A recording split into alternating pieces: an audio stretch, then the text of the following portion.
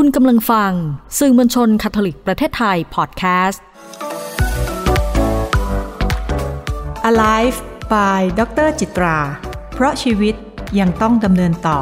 การต่อยอดการเรียนรู้ในแต่ละย่างก้าวของชีวิตจึงเป็นสิ่งสำคัญคุณผู้ฟังเคยพบว่าตัวเองมีอาการติดสุขบ้างไหมคะอาการติดสุขคืออะไรคะอาการติดสุขคืออาการที่คนเรานั้นค่ะรู้สึกว่าเราต้องหาอะไรทำให้ตัวเองมีความสุขอยู่ตลอดเวลาค่ะอยู่กับความเพลิดเพลินอยู่กับความบันเทิงไม่ว่าจะเอามือถือค่ะขึ้นมาดูนะคะแหล่งช้อปปิ้งดูหนังฟังเพลงบางคนก็จะเล่นโซเชียลถ้าเป็นเด็กๆค่ะก็อาจจะมีการเล่นเกมหนุ่มสาวด้วยนะคะเล่นเกมตลอดเวลามีการแชทกันนะคะไม่ปล่อยให้เวลานั้นว่างไปเลยค่ะเพื่อให้เรานั้นนะคะรู้สึกว่าชีวิตเราจะต้องมีความสุขอยู่ตลอดเวลาค่ะขณะที่คนเรามีความสุขนะคะง่ายๆเลยก็คือร่างกายคนเราจะหลั่งสารเคมีออกมาตัวหนึ่งค่ะสารนี้เรียกว่าเป็นสารโดปามีนค่ะโดปามีนเนี่ยเรียกง่ายๆนะคะมันเป็นสารสื่อประสาทชนิดหนึ่งในสมองค่ะร่างกายของเราสามารถผลิตได้เองตามธรรมชาตินะคะ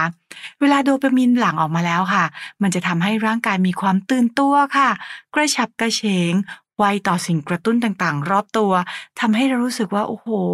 เราพึงพอใจจังนะคะรู้สึกสนุกมันรู้สึกเพลิดเพลินนะคะแล้วก็อาจจะทำให้เราอยากรู้อยากเห็นอยากเรียนรู้สิ่งต่างๆเหล่านี้เป็นสิ่งที่ดีค่ะแต่อย่างไรก็ตามค่ะถ้าโดปามีนมันมีมากเกินไปค่ะมันก็อาจจะทำให้เรานะคะเกิดอาการที่ติดความสุขได้เช่นเดียวกันเพราะมันต้องคอยกระตุ้นสมองค่ะให้รู้สึกว่าจะต้องมีสิ่งเร้าที่ทำให้เราต้องตื่นตัวขึ้นมาอยู่ตลอดเวลาเลยนะคะเพราะฉะนั้นเนี่ยถ้าเราจะเห็นนะคะบางทีการที่เราเล่นเกมเดินช้อปปิ้งหรือว่าที่เราดูโซเชียลมีเดียกันตลอดเวลาค่ะทำให้เราเกิดความสนุกสนานเพลิดเพลินนะคะไม่ว่าจะเป็น TikTok YouTube หรือว่าการฟังเพลงการดูคนคัฟเวอร์คนเต้นตลอดเวลาบางครั้งค่ะเราก็จะรู้สึกว่าถ้าเราไม่ได้ดูมันจะทำให้เรารู้สึกหงุดหงิดค่ะฉุนเฉียวไม่มีสมาธินอนไม่หลับก็ได้เพราะว่าหัวสมองเรายังตื่นตัวอยู่นะคะถ้าเป็นอาการเช่นนี้ค่ะแล้วเราทำติดต่อกันหลายวันหลายชั่วโมงและทำซ้ำๆบ่อยๆเป็นประจำด้วยนะคะมันจะเกิดอาการเรียกว่าเป็นการเสพติดความสุขค่ะซึ่งถ้าอาการเสพติดความสุขเกิดขึ้นนะคะมันอาจจะทำให้เรามีปัญหาต่างๆตามมาได้ด้วยเช่นเดียวกันนะคะเพราะว่าถ้าร่างกายผลิตสารที่เรียกว่าเป็นโดปามีนเนี่ยค่ะออกมามากเกินไปอาจจะเกิดภาวะความผิดปกติทางด้านสุขภาพกายสุขภาพจิตได้จริงๆในกรณีที่สารโดปามีนมันผลิตน้อยเกินไปนะคะตรงข้ามขั้วเลยค่ะก็คืออาจจะทำให้คนคนนั้นมีภาวะของซึมเศร้าได้ค่ะเพราะฉะนั้นหลายๆคนค่ะก็เลยจะใช้วิธีการของการทำกิจกรรมหรือทำเรื่องราวต่างๆทำให้รู้สึกว่าชีวิตต้องมีสีสันอยู่ตลอดเวลาอันนี้ก็คือเป็นการกระตุ้นนะคะให้สารสื่อประสาทหลั่งออกมาก็คือเป็นสารแห่งความสุขนะคะแต่ถ้า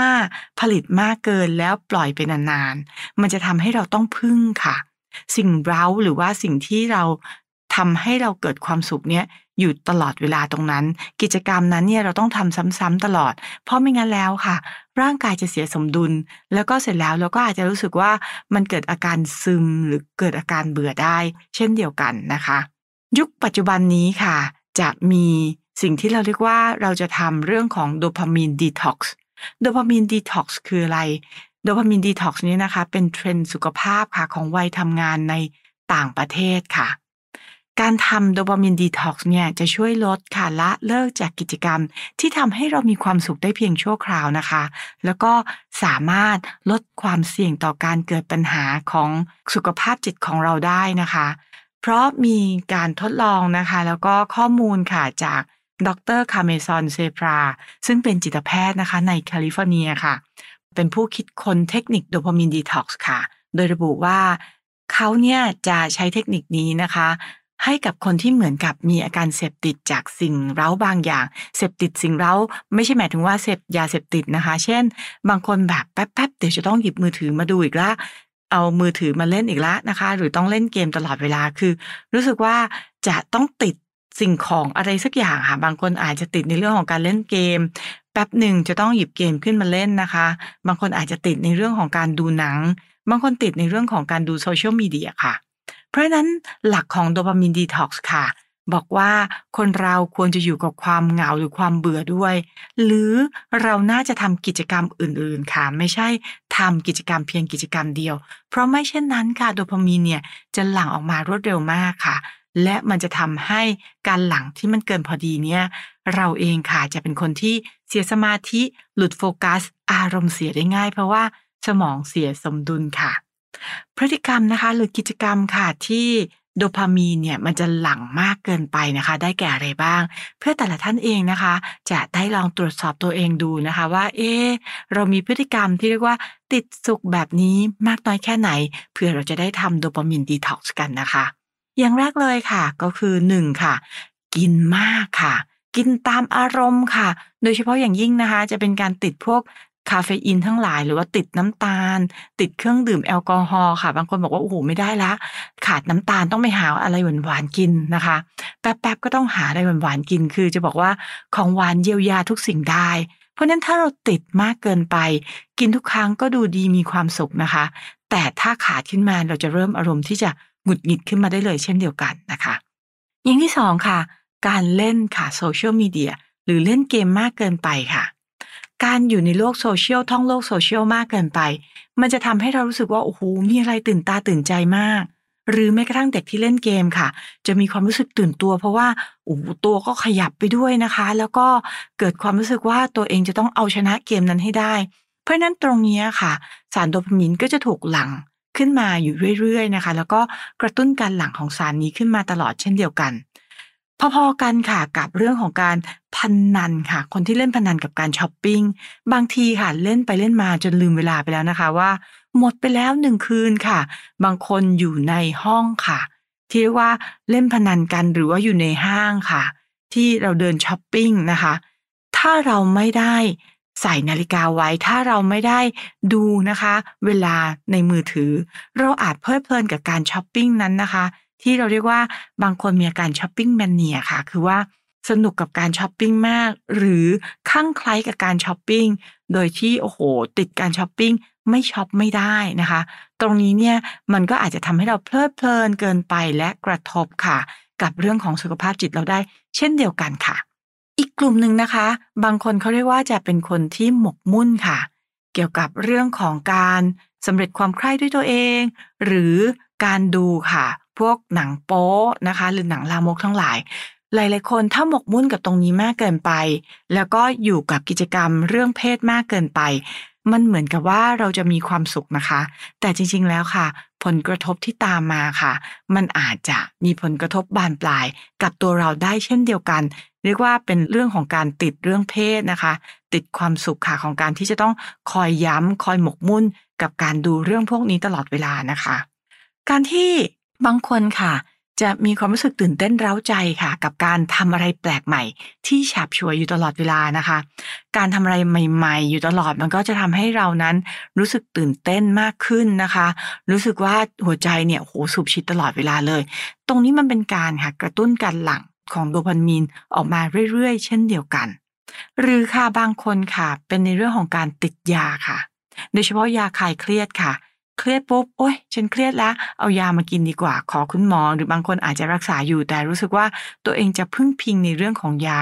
ตัวยาเองนะคะก็จะปรับค่ะการทำงานของสารสื่อเคมีในสมองแต่ถ้าเราพึ่งยาบ่อยๆก็กลายเป็นว่าเราต้องติดยาไม่ได้ค่ะเพราะฉะนั้นแล้วค่ะเราเองคงจะต้องเริ่มต้นแล้วนะคะถ้าใครที่เกิดพฤติกรรมแบบนี้เราควรจะต้องเริ่มวิธีการที่เรียกว่าเป็นโดปามีนดีท็อกซ์ค่ะเพราะนั้นการเริ่มต้นนะคะอาจจะตั้งเป้าหมายแยกตัวเองออกจากเรื่องที่เราติดแล้วเราทำกิจกรรมนั้นซ้ำๆอยู่บ่อยๆนะคะแล้วก็เพื่ออะไรเพื่อที่ว่าเราจะได้ลดความไวค่ะของสารโดปามีนนั้นในช่วงระยะเวลาหนึ่งแล้วการลดความไวของสารโดปามีนเนี้ยค่ะมันจะช่วยค่ะทำให้อารมณ์ที่หุนหันพลันแล่นของเราเนี่ยเริ่มดีขึ้นนะคะ และตัวเราค่ะอาจจะทำให้เรามีความสุขในรูปแบบอื่นๆค่ะโดยการปรับวิถีชีวิตให้ช้าลงนะคะทำกิจกรรมอื่นๆแทนที่เป็นกิจกรรมที่ทำให้เรารู้สึกเราสุขสบายๆเรียกว่าทำอะไรชิลๆนะคะจัดบ้านจัดสวนอยู่กับธรรมชาติวาดรูปเป็นกิจกรรมที่ทำแล้วเพลินค่ะแต่ไม่ใช่เป็นลักษณะของที่เราจะต้องแบบรู้สึกว่าเราสุขแบบสุขฉาบฉวยหรือว่าต้องดูความสุขแบบหวือหวาตลอดเวลานะคะมันมีกิจกรรมอื่นๆที่ทำให้เราได้เพลิดเพลินที่ทำให้เราได้นิ่งที่ทำให้เรารู้สึกว่าความสุขมันเป็นความสุขที่คงเก็บได้นานเป็นความสุขเล็กๆค่ะแต่ความสุขนั้นต่อเนื่องได้นานแบบนี้ล่ะค่ะ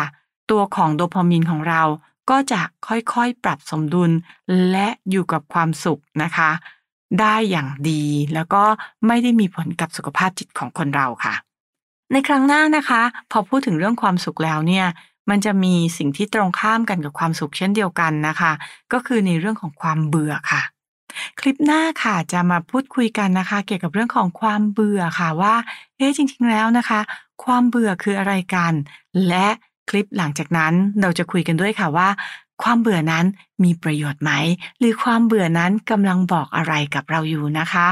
ติดตามกันใหม่ได้ในคลิปหน้านะคะสำหรับคลิปนี้ลาไปก่อนค่ะสวัสดีค่ะ